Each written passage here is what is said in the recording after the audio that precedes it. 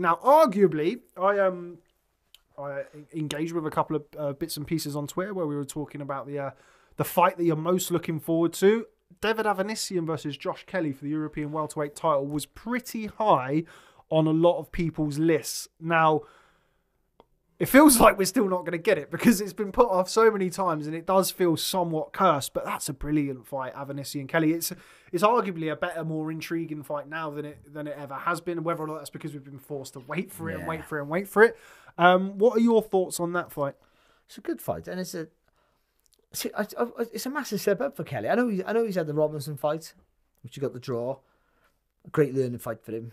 And a fight too soon. That was a fight too soon. I think David got carried away, and rightly so, because he looked just fantastic. But I think his team got carried away, which is very rare for Adam Booth, to be fair. And they almost paid off. He didn't get beat, but I think it was just maybe that he probably looked back now and think maybe we should have maybe just had another sort of test just below that first. Avanesyan's another one. It's a real dangerous fight. I think I think a real dangerous fight. You can see Josh Kelly just putting on a beautiful performance of just wizardry and just making him miss and hitting him everywhere, and Avanesyan just being bashed up, not being able to land on the target. Or you can see an Avanesyan sitting on that back foot, stalking you down, patient with his work. Then you throw all these fancy shots because they're just, I'm half blocking them or they're missing, they're falling short. And when you commit, I crack you with that right hand. I hit you with that left hook, because Avanesyan's not a devastating KO artist, but every punch he hits, like a lot of Eastern European type fighters, they punch right through the target, and you feel every shot, and it puts a panic in your work and makes you second guess when you're going to throw a shot, makes you second guess when you're doing your little moves, and that's what he'll try and do to Kelly, and so yeah, I'm struggling to pick a winner, to be honest. I think Avanesyan is a favourite. Should be a favourite. I don't know if he's a favourite in the bookies, but he should be the favourite. I think it's pretty much he should be a pick and fight with the bookies. But he should be the big favourite because he's shown the quality, at worldish level, well, world level, and certainly European level. He's done that, and Kelly's still yet to show that, I think. Do you think we're reading, or potentially people are reading slightly too much into his fights against Kerman Leharaga? Obviously, we've seen Leharaga in the past knock out Bradley Skeet. We've seen him knock out Frankie Gavin. But, I mean, he folded pretty quickly under Avanesyan. We've got his record up here. Avanesyan boxed him after being being stopped in 6 rounds by Mean Machine, which is a lot easier. I might make you say his name. No, I can't say his name. Kavliauskas, who, of course, boxed Terence Crawford, knocked Terence Crawford down, even though he didn't get credited for doing so. But since then, and that was in February of 2018, we've seen the 2 fights against Leharaga. Now, Leharaga going into the first fight was unbeaten, and myself and a lot of people over here had seen what he'd done to Bradley Skeet and what he'd done to Frankie Gavin. So that win, stopping him in 9 rounds, was a great win. Then went and knocked him out again in a round. Was Leharaga potentially somewhat overrated because of his exploits? We've seen, you're going through the list again, Surgeon Bombo went 8 rounds with David Avanesyan back in December of 2017. Lamont Peterson obviously beat him. Lamont Peterson, a good fighter, certainly a world level fighter over the years. But in the last sort of 2 years, it's 2 fights with Leharaga and Jose Del Rio, who sounds like a wrestler. But so yeah, I don't know. David Avanesyan, obviously he has competed at a high level. But I'm not sure whether or not people may be reading a little too much into those Leharaga fights. Well, the thing that shows to me is not the quality of because of Josh Kelly's a different fighter, much better boxer than Lehara, but he went away from home. This is a nightmare for you, isn't it? We've got Avanesyan, Leharaga, and Kavliauskas to discuss. See, back in the 80s, you could have just gone where they were from, wouldn't you? Yeah, the Spaniards. Yeah, the Turk box, the Taff, and the... it would be all like that. Bloody PC. No, but seriously, so I think with Kermit, when he boxed Kermit, but he went away from there with no fear. That shows the thing. So there won't be. I know there's no crowds here now, but I don't think that would have made a difference with Avanesyan. So even they cared about that. I think he is. I think he's tricky. I think he's patient with his work. I think this is the hardest fight for Josh Kelly. This is his hardest fight to date by a million miles. Oh, absolutely. I'm a Josh Kelly fan. From the Olympics, I was a fan. Not just because you think of this, because he's a good looking kid and his style. He wasn't as flashy as he has been with since he's been with Booth, but you could see all the good qualities he had. You thought whichever trainer you went with, he was going to be a talent. And I thought him and Boazzi they stood out for me. Like, I know Boazzi got the medal, but he was another one. I thought they just looked something. There's just something about him that you think could transfer to the pros and make them huge successes. I think that Josh Kelly has that. He does, and he has that little bit of X factor about him as well. But this is the test that's going to tell us. I think this is he can put on a fantastic. I said it already, a fantastic performance and run rings round him and just look so special, and wear him down, and he could bash him up over the rounds and stop him maybe. I don't know, but it's a risk. I think it's a really risky fight. They must know that. They're planning on Avanesyan with the slow feet. But he slides into distance. He does close the distance down. He cuts the ring off well. Yeah, he does. He's not like, I know Kelly's got a beautiful footwork, but that wide stance as well as the rounds go on. That booth stance they have. I understand they have the wide stance, so you can get the arcs. You get a big arc on your movement, and you can push off and get more weight on your punches. I understand all that, but it also takes a lot of energy. Now, so Adam Booth has you fighting in bursts, so you conserve energy. But if another fighter is making you fight hard, making those bursts closer together, then you'll drain energy quicker. Like George Groves, they would get tired after a few rounds. David Hay, they would get tired as the rounds go on, like all fighters do. But their depletion of energy would be more dramatic, I felt. And particularly based on a style that requires more energy to be effective as well. But also with that, the positive of that is when they are full of energy, they're massively explosive and dangerous. I don't think Kelly has that explosive power. Neither does Michael Conlan. So he has two fighters there. See, I think Adam Booth used to pick fighters who could punch, and then he could work with them. I was just athletic about and to punch. say, yeah, and it's kind of gone slightly away from that, even with like your Ryan Burnett's and people like that who have kind of come into the fold. I remember, I think it was the Joshua Parker undercard where you had Josh Kelly, I think Carlos Molina, and Ryan Burnett against somebody else, and they both boxed virtually identical fights over 12 rounds. And even if you didn't know, you could probably say that they're trained by the same fighter, trained by the same trainer that night. It was a real, Booth boxing, the Booth boxing There's style. that little twitchy move with the head, and you see with Shannon Corner, you see they all look the same, don't they? But, Harlem Eubank. Yeah, but it's who boxed really well. Really well against Dane Darko, really well. And but that little move with the head's hard to read. They everything disguises their movements. That low left hand, you can read the jab. It's all to disguise the movement, and then obviously that low stance, that low centre of gravity is to push up with power for the shots. And also what you were saying about it requiring that energy. I mean, I remember Josh Kelly. I can say what I want because I was there. I remember in New York for Joshua Ruiz won, and there was a lot of rumours around his weight around the fight week, and there was a lot of rumours that he was struggling to make the weight. I'm going to go look at his record now, but I think he debuted at 156 and then 151, and he's boxed at 153, 154. So he's very much he's kind of that 150 pound fighter, like in between a welter and a super welter. Well, and there's a gap there for another World title. Oh, don't give anybody any bloody ideas, Barry.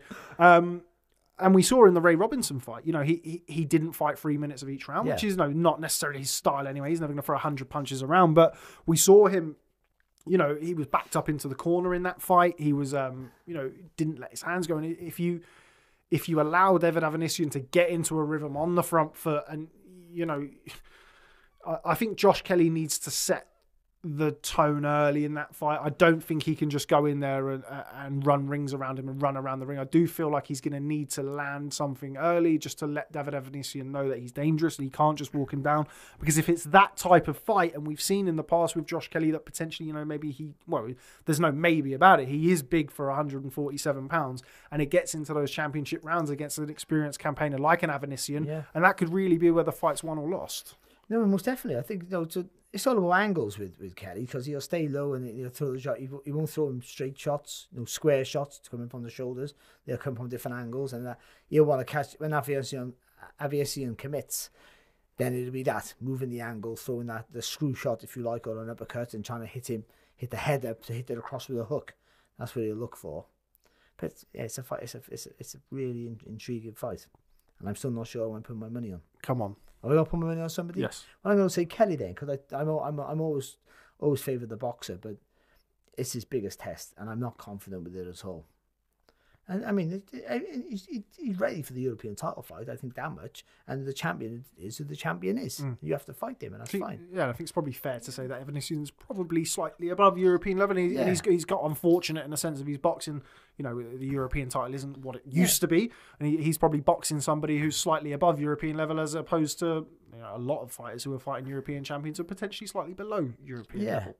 But this is a good fight. This is not. It's not. I sort of like, it's a dangerous fight, but so it should be a dangerous fight for the European title. And he comes through this, whether it's a masterclass or a tight fight. I think any win is a good win here. Then it puts him in the shop window then for the world title fight. Most definitely, it puts him right up there where it should be. And I wouldn't chuck him in with the world title straight away, but I mean, it puts him there because then you need these tests to show what you're worth.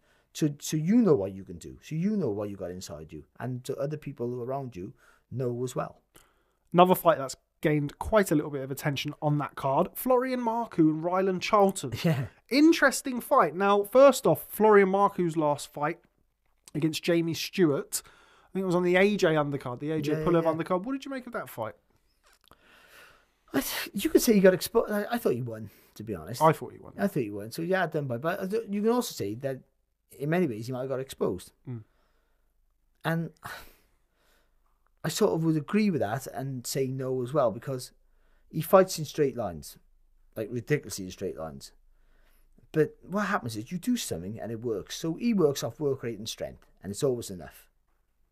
And that's all I need to do. I'll just keep walking forward, throwing shots at you, and I'll wear you down. You can't take the power. He's not a knockout artist, but he's weighty, heavy-handed. Yeah.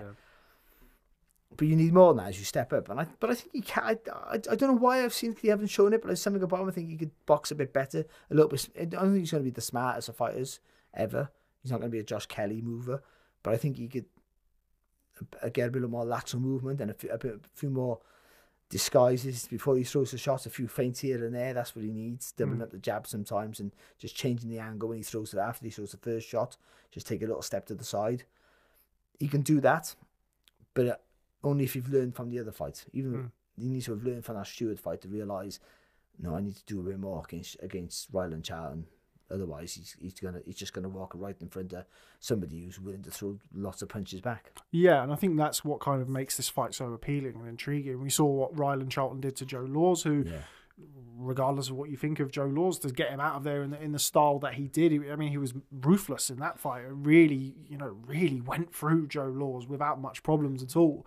And you would think that their styles are just going to gel for two guys who are going to walk straight at each other and let the big shots go, which is great for us. It's going to be really. It's a really good fight, and it's a fight where really you don't really know how good either one is. That's the thing. That's the good thing about that.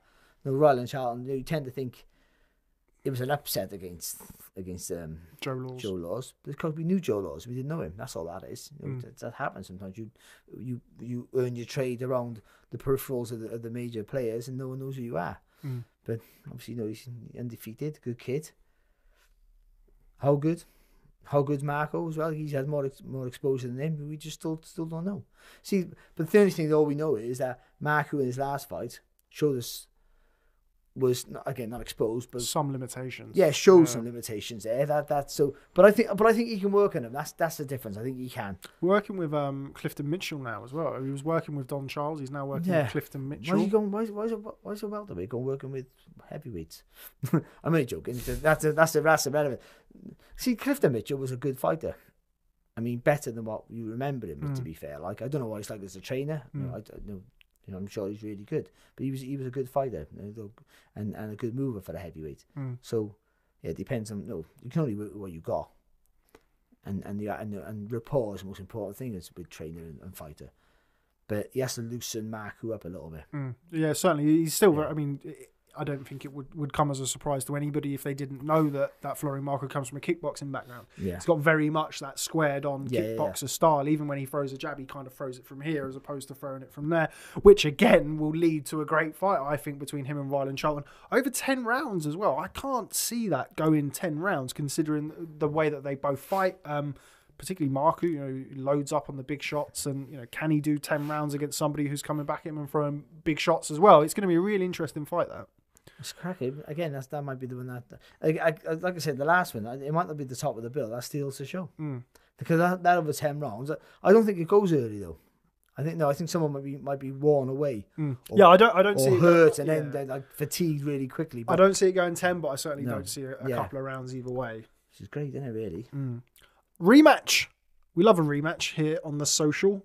Amy Timlin against Carly Skelly. Now, their first fight was very entertaining. Yeah. Obviously, it was Amy Timlin was the first time I'd seen Amy Timlin box. I thought Amy Timlin boxed very well in stages of that fight, but Carly Skelly was very tough, like very rugged, coming forward, and I expect a really good fight in that. I think the first fight was really good. It was a good blend of styles, and why not put them in there? As good as 2020 was, particularly for female boxing. And, it still doesn't have the depth. And if you've got two dance partners who have had a good fight and it's come to a draw, then I think throwing them back in is a really good idea, and hopefully it picks up from the first fight. Yeah, you think so, but you tend to think the scope for improvement is for Timlin. Yeah. That's because of the box. You always say that with the boxer. That's sort of not sort of disparaging to Skelly, and to every aggressive fighter, because you don't see them as technically as good, so you tend to think the other person can improve. But so they can improve as well. They can get lower. Step to us. Just throw more feints before you jump in with like a lunatic.